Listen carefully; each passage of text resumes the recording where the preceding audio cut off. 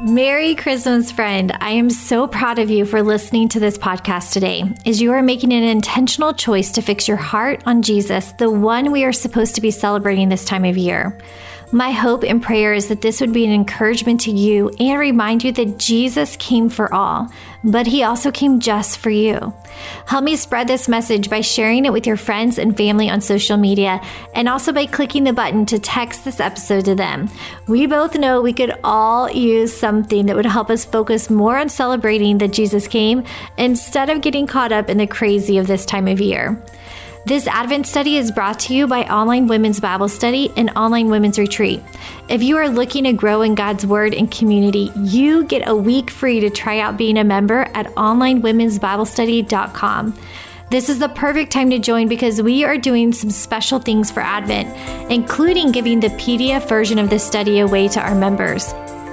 Finally, this January is the next Online Women's Retreat, and you do not want to miss out on this. Go to onlinewomensretreat.com to grab a spot if you want 2022 to be the year you found some serious freedom in Jesus, identified your purpose, and chased hard after his call for your life. Don't forget to subscribe to this podcast so you don't miss a single episode. Now let's get started with focusing our hearts and minds on the one who came for all.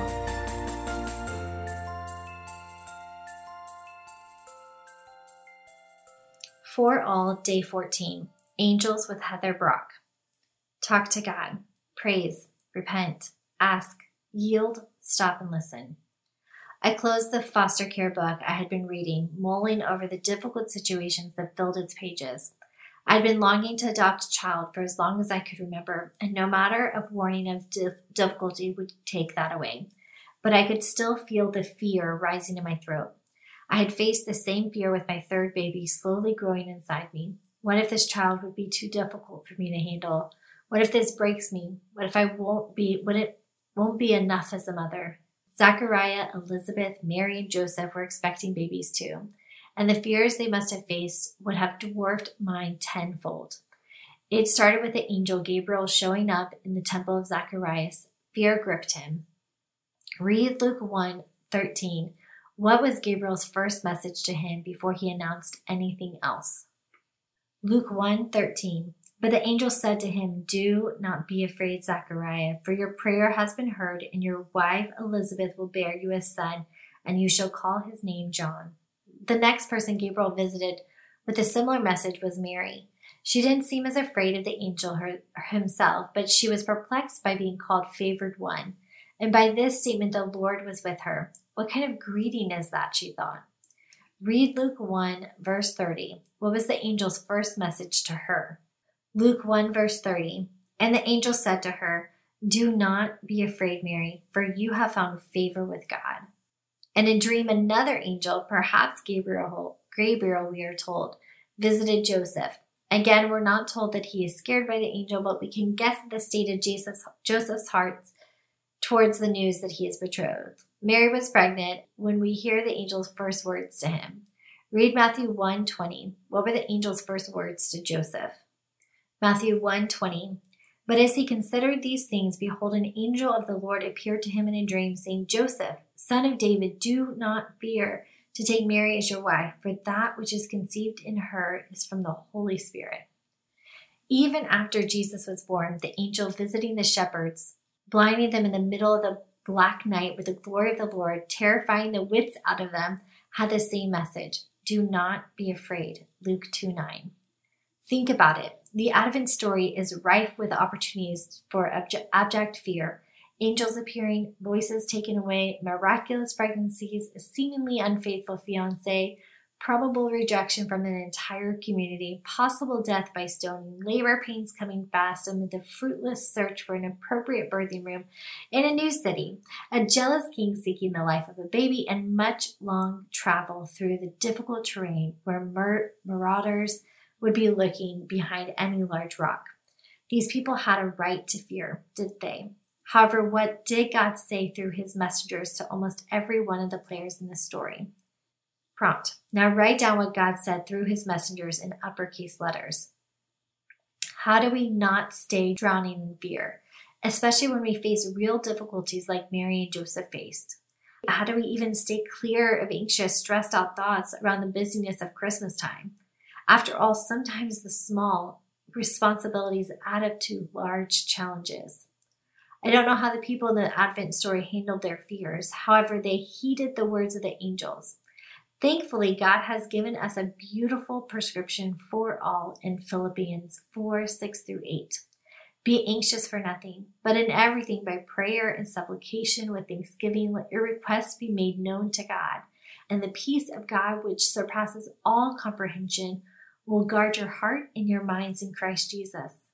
Finally, brethren, whatever is true, whatever is honorable, whatever is right, whatever is pure, whatever is lovely, whatever is of good repute, if there is any excellence, anything worthy of praise, dwell on these things.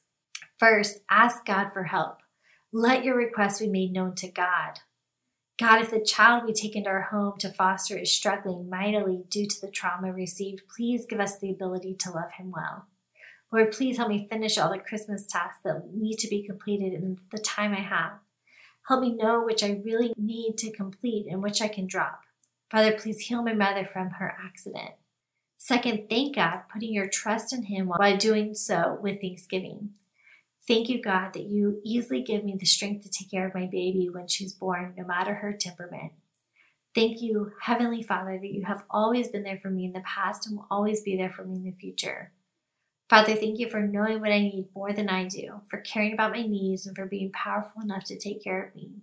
Third, focus on the good. Whatever is true, whatever is honorable, whatever is right, whatever is pure, whatever is lovely, whatever is of good repute, if there is any excellence, if anything worthy of praise, dwell on these things. I have a lot to do with my family around Christmas time, but I'm glad I have a family with which to spend it. Yes, my son is sick, but I look at how well he's bearing up under it. I can see how God is using it to build his perseverance. I don't know if I'll make it to the airport on time, but I'm thankful we have money this time of year, this year to travel at all. Prompt. As you dwell on the last point, focus on the good. Write down 3 things you see happening all around you. As I have considered these trials that may lie ahead through fostering a troubled child, stretching me to the limit, I've decided to bring every fear I have to the Father, trusting my worthy God with thanksgiving for the help he will give me.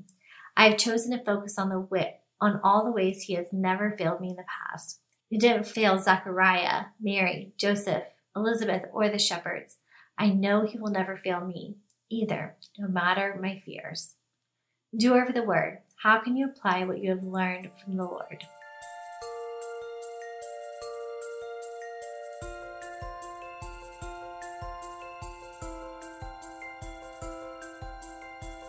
I hope that was encouraging to you. Remember that Jesus came for all, but he also came just for you. It would be so helpful if you would leave a review of this show, plus share this with your friends and family. We want to encourage as many people as we can with this free Advent study. As a reminder, if you are looking to grow in God's Word and community, you get a week free to try out being a member at onlinewomensbiblestudy.com. Finally, this January is the next online women's retreat, and you do not want to miss out on this.